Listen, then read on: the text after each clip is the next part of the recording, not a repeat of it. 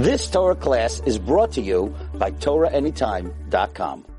Rabbi Wallerstein is the dean and founder of Arnava. You all know him. I feel like if it wasn't a Sephardi rabbi that popped up on Meaningful Minute or Torah Anytime, then it was Rabbi Wallerstein, including the tears of the Shalom Aleichem. Yes, I get to watch him from time to time about the Malachim who didn't follow us home from shul.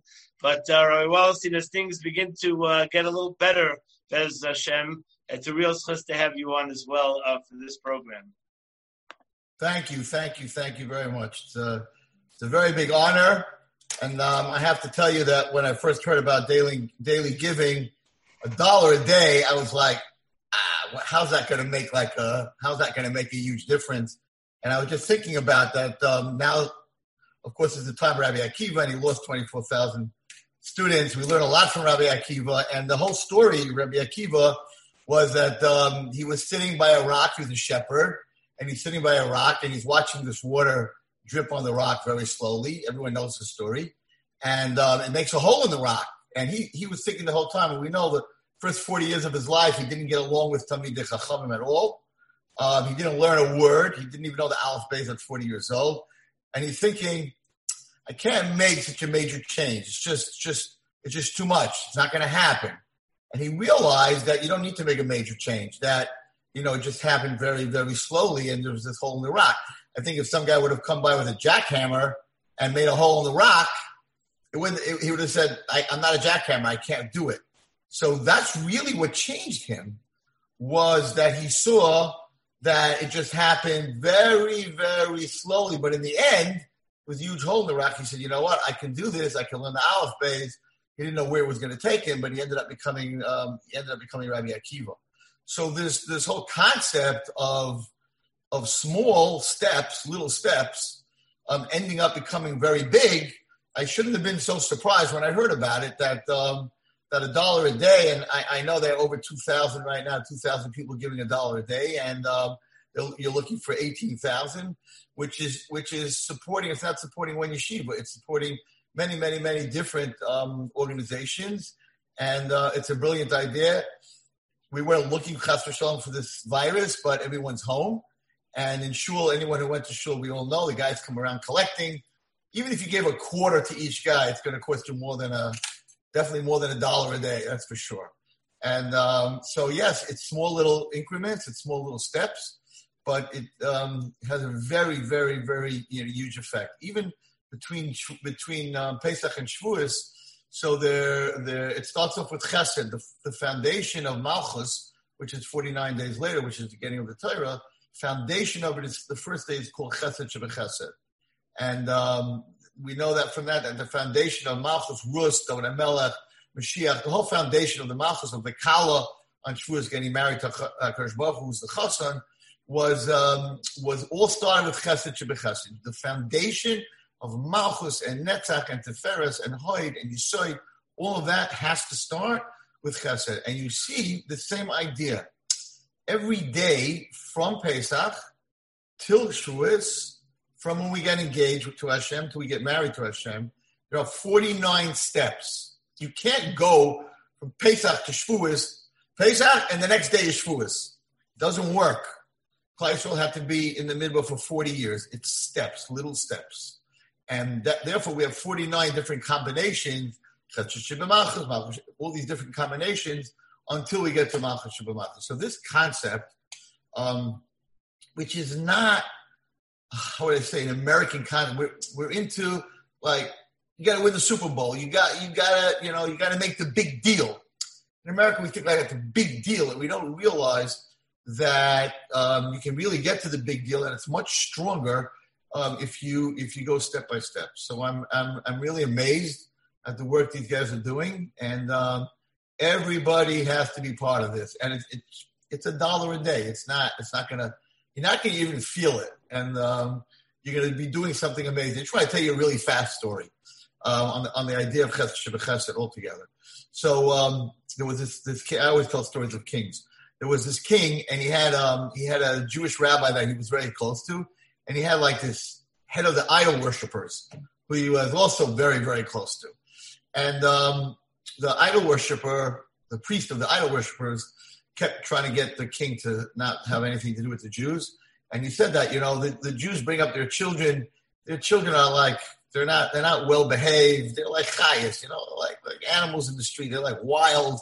And our children, they're so well brought up. I don't think the king should help the Jewish people anymore. So the king says, really? You think the Jewish kids are not on that level? Okay, you know what? We're going to do a test. We're going to make a test. So he invites the rabbi and the idol worshiper priest. They're upstairs behind this window to watch, and he sets up in a room a table, pretty narrow table. I mean, not so narrow. Let's say about 6-8 feet wide, and he puts on the table on each side 10 bowls of soup and 10 bowls of soup with a matzah ball and some noodles in it. And he calls in the idol worshiper kids, 20 kids. He says, here's the deal. This is what you got to do. You got to take this spoon. The spoon was about 6 feet long. So it was taller than all these kids. He says, you got to take the spoon and eat the soup without spilling it. And the most kids that can do that, we'll see, who the Jews will be cleaner, will get it all into their mouth, or the idol worshiper kids. Okay, so they close the door, and then the kids are they're taking the spoon. It's 6 feet tall. They can't get it into their mouth. This king is crazy. What is he trying to do over here? And they're trying to put the spoon in their mouth, and it's not going. It's all over their shirts and everything. Finally, they realize this whole thing is ridiculous, and they start a food fight. And they're throwing matzo balls across the room and noodles across the room and spoons and soup. There's noodles, soup, everything is all over the place. And the rabbi's watching, and the priest of the idol worshippers are watching, and the king's watching. And the rabbi's like, I never saw, how do you expect these kids, how do you expect them to do that? And the idol worshiper was like, well, king, what kind of test is this? He says, okay. 20 minutes later, place is full of noodles and everything. Kids are all soaked from head to toe. He says, okay, go home, bye. Kids all leave. Clean up the whole room, put out 10 and 10, call the Jewish kids in. The Jewish kids sit down. King says, listen, here's the deal.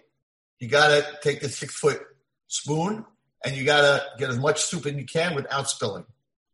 He closes the door, and you got these 10 Jewish kids and 10 Jewish kids, and each one has a bowl in front of them, and they're 6 feet apart, and their spoon is 6 feet. And they look at each other, and it's like, this is the silliest test I've ever heard of. And this is so easy. And the kid takes the spoon, puts it into the soup, and gives it to the kid across the table. And he eats it, and he does the same to him. They don't spill a noodle. They don't spill a matzo ball. They don't spill anything. And the king is watching, and the idol worshiper is he's dying. The priest, he's dying. And the rabbi's sitting there, and the king says, wow, they didn't spill one drop.